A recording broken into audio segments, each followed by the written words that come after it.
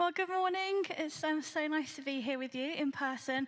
And good morning if you're watching at home and maybe you've got a breakfast on the go or something like that. Well done, you. No food here. We're going to read together. So if you've got your Bibles, maybe you want to turn with me. You don't have to. We'll read it out. So we're reading from Luke 24, starting at verse 36. Jesus appears to his disciples. While they were still talking about this, Jesus himself stood among them and said to them, "Peace be with you." They were startled and frightened, thinking they saw a ghost. He said to them, "Why are you troubled? And why do doubts rise in your mind? Look at my hands and my feet. It is I, myself. Touch me and see. A ghost does not have flesh and bones, as you see I have." When he had said this, he showed them his hands and his feet. And while they did not believe it because of joy and amazement, they asked him, he asked them even, "Do you have anything to eat?" They gave him a piece of broiled fish, and he took it and ate it in their presence. He said to them, "This is what I told you while I was with you. Everything must be fulfilled that is written about me in the law of Moses, the prophets, and the Psalms." Then he opened their minds so they could understand the scriptures. He told them, "This is what is written. The Messiah will suffer and rise from the dead on the third day, and repentance for the forgiveness of sins will be preached in his name to all nations, beginning at Jerusalem. You are witnesses of these things. I'm going to send you what my Father has promised, but stay in the city until you have been clothed with power from on high." Amen. So I have loved getting to kind of live in this chapter over this last week. It is jam-packed. Would recommend going and having a read of it in your own time. But just to recap, just to kind of draw you into the story, we're at Easter Sunday. The women have seen the risen Jesus. They've seen that the tomb is empty, the stone's been rolled away, and there's no body, there's no linen cloths. And we read that the angel said, "Why are you looking for the living among the dead? He's not here, he has risen." And so they rush back to tell the others. Classic men don't believe that women are right, but they were right. And they're in utter disbelief. They're shocked. They can't believe that actually all that Jesus had said was true. And so then we join the story on the road to Emmaus. There are two of Jesus' followers that have pretty much given up hope. They think this is it. It's all over. It's all a lie. Utterly devastated, leaving Jerusalem. They don't want to wait around to see what unfolds. They're probably scared for their lives. Their rabbi was dead. Their hopes of this new kingdom that Jesus would reign and overthrow was all dashed. And so they're traveling together and they're sharing their disappointment. They're sharing their upset and their anger. And then this stranger shows up and starts walking alongside them. And we know that stranger was Jesus. And yet in verse 16, just a bit back from what we read, it said God kept them from recognizing him. So they're just thinking there's this random guy following them on the road, and he has not heard about what has just taken place. He's asking them questions, he's interrogating them, he's trying to work out why they're so devastated. He begins to open scripture with them, and he begins to explain some of the Old Testament prophecies and how actually Jesus did fulfill all of them. And it was only when they stopped for dinner that evening and Jesus broke bread and shared a meal with them that their eyes were open to who this stranger was. It had been Jesus all along. There, in the breaking of bread, do we see Jesus, and our eyes are open, just as these followers. In utter amazement, not all is lost. Can you imagine the hope that they must have felt? It is all true. We're not all going to jail. We're not all going to die. Jesus is resurrected. And then Jesus disappears again. Can you imagine them being like, no, where have you gone? So they begin to rush back to Jerusalem. They think, we have got to tell the other disciples what's going on. The other disciples are sat in that room, utterly devastated and hopeless. And in the journey back, we see them begin to discuss and they recognize, like, didn't our hearts burn when he opened the scriptures to us? You see, hindsight is a wonderful thing often. At the time, they were too busy focusing on the event, too busy grieving, too busy in disbelief that this guy had not known what had happened. I've done some pretty stupid things in my life that I think, if only I had hindsight at the time to realize how wrong some of these things were going to go. The thing that really stood out to me that I was preparing this week was a time when I was doing lots of art coursework, and I was using lots of ink and like drawing lots of different things with like sticks and pens, and I was having a creative moment. And I thought, I know what will help my creativity. A film. I'm going to go into the living room with this jet black ink, and I'm going to watch a film and draw. Now, in hindsight, obviously that was going to go terribly wrong. So as I begin to draw, I think, oh, better not knock this over. Literally 5 seconds later, I managed to knock this jet black ink all over the carpet. It went into the hall, it went up the stairs. My mum was very, very cross at me. And I thought, why didn't I realize? Why didn't I think this is going to go badly wrong? Hindsight would have told me otherwise. And I wonder if those disciples, as they were walking back, they were thinking, why didn't we notice? Why didn't we think? It's in the reflection, it's in the processing that they have this moment of realization. And they walk back to Jerusalem filled with hope and joy, knowing that they're about to share this amazing, amazing news. They had had their hope restored. Their sadness and despair was no more. And when they get there, they begin to say, once again, don't they, like, this is what's happened. And Jesus shows up once again. Now, they're all terrified. They say, is it a ghost? And Jesus begins to say, why are you frightened? And he shows them his hands and his feet. Jesus is in his resurrected body, and yet his crucified body was still present. You see, crucifixion and resurrection are intrinsically linked. They can't be separated. They don't make sense without each other.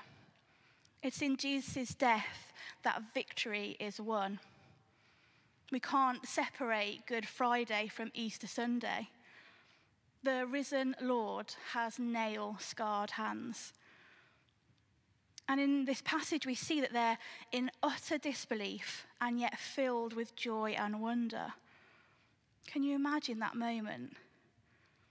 And I love that Jesus says, have you got anything to eat? And I bet they were just watching him eat this fish, being like, what is going on? Right in front of their eyes. Here he was standing once again. The person that they thought had died, the person who held all of their dreams, he really was standing in front of them. And then we get to the bit in the passage where Jesus starts to explain some things. We read of Jesus instructing them, commissioning them, and promising the Holy Spirit. And we know that it has to be in that order because they have to be empowered for what God's asking them to do. And as I was preparing this week, I suddenly realized that actually we're in such a similar moment. Everything has changed over the last 15 months. We're in this new season. And I believe that today we need to hear his instructions once again, to turn to his word, to find hope in his word, to be recommissioned and re-empowered. In verse 44, it says this: "This is what I told you while I was still with you. Everything must be fulfilled that is written about me in the law of Moses, the prophets, and the Psalms." Then he opened their minds so they could understand the scriptures.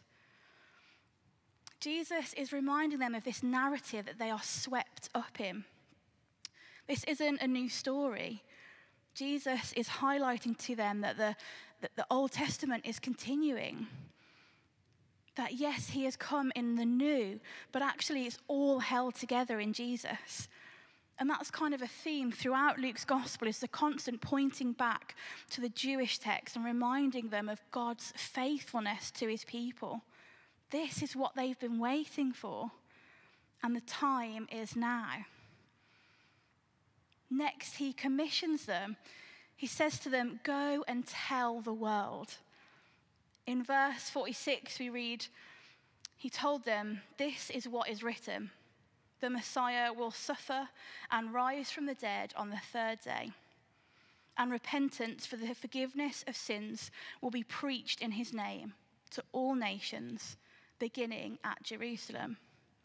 You are witnesses of these things. When he says it is written, it's basically saying this has been God's plan all along. And you guys, you are the witness to all of these things. You disciples who still aren't getting it. You were the ones that had lost hope on Good Friday. You were the ones standing here now in utter disbelief. You are the hope of the world. You are the people that are going to spread this good news. And we know that Jesus had to remind them of this witness, because otherwise, would they have just sat in that upper room? The message wasn't just for them, it was global, all nations. We can see they had trouble wrapping their heads around this. And he knew that they maybe weren't quite ready yet. And so he stays with them. He stays in resurrection form with them. But he promises a gift to come. And so when he ascends, they are waiting for the Holy Spirit. We read in verse 49, I am going to send you what my Father has promised, but stay in the city until you have been clothed with power from on high. The Holy Spirit will come and will empower you to do all that I have commissioned you to do. We can't do any of this on our own. And so the disciples wait. And we remember this period from Ascension to Pentecost. Wonder what they were thinking. Did they doubt again? Were they excitedly, expectantly waiting? We know they were gathered together. And we know that when the Spirit came, it empowered them. Luke often uses the word empowering. In other Gospels, people describe the Spirit in different ways, but Luke is always focusing on this empowerment of the Spirit. And we know that Luke goes on to write in the book of Acts, and so we're not left in suspense at the end of this Gospel. We know what happens at Pentecost. But power disturbs. The coming of the Holy Spirit wasn't just a nice la-di-da wind. It was the empowerment of God. The Holy Spirit is a person that was empowering the church. They couldn't have done any of this without him. And as I said before, that's why I believe we're in this same moment today. The landscape has completely changed. That there are things up for grabs now that weren't up for grabs 18 months ago. We're seeing thousands of people look to the church, seeking hope, looking for comfort in places they might not have looked for before. Maybe in the same way as the disciples, you might have lost hope. Maybe you think it's all too hard. The church is done. Give it a few more years. Maybe that's the reality. Maybe that is where you are today. And yet, Jesus says otherwise. The Holy Spirit empowered them, and they ended up baptizing 3,000 people that day. And I believe this morning that he wants to empower us afresh. The same Spirit that raised Christ from the dead is the same Spirit that lives in you. I feel like I'm preaching what Andy was saying last week about how crazy is it that the Holy Spirit lives in us. And so when we go to Aldi or Lidl, other supermarkets are available, we carry the presence of God with us incarnate to that place. Doesn't that blow your mind? Doesn't that make you excited? And I believe this morning that the Holy Spirit wants to re-empower us to dream again, to reawaken dreams in you that maybe you've let go of in this season. And I believe that God wants to birth something new in us and through us, to rekindle a fire that maybe once burnt bright but is now only a flicker. The Holy Spirit wants to empower you to be all that you were made to be, to see the transformation of society, to see the renewal of all things, to see the kingdom of God come to earth. This is exciting, right? We're allowed to be excited in church. This is what the Holy Spirit does. And I have this sense that actually a new pouring out of the Spirit is closer than we've experienced it before. In my lifetime, I feel like there's this tangible excitement that God is on the move and God is about to do something. And I'm desperate for it. I'm desperate to see us be fully empowered, fully awakened. I'm desperate to see a move of God in this country again. Are you desperate? I don't know whether we're ready. I don't know what it's going to look like. And Rich was saying at Pentecost that so many people ask Rich, like, what's God doing in this season? What's the church going to look like in the future? And he's saying, I don't know. But I love that I get to ask those questions to Rich. And I want us to be people that seek after more of the Spirit. I was watching, there was a festival on over the weekend called Wildfires. And Pete Greig gave this incredible prophetic word. And I just feel like I'm going to read it and pray it over us because I feel like it's a word in season for the church today. And he says, it is time to move from the back foot to the front foot, from faithfulness to the fullness of faith, moving from defense to offense, from retreat to advance. It is time for the front foot of faith. And we can't do any of that without the Holy Spirit. We have to be empowered. We have to rely on him.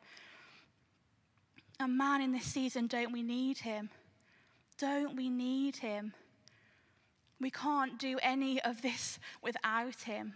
I don't want to go any further if it's not with God and where God's asking us to go. But I'm excited and I'm expectant of what God might do in this season. So can we respond? Can we pray together and ask God once again to re-empower us for the things that maybe have once gone, to reawaken dreams in us, to reawaken our desire for him? Let's stand and let's pray together now.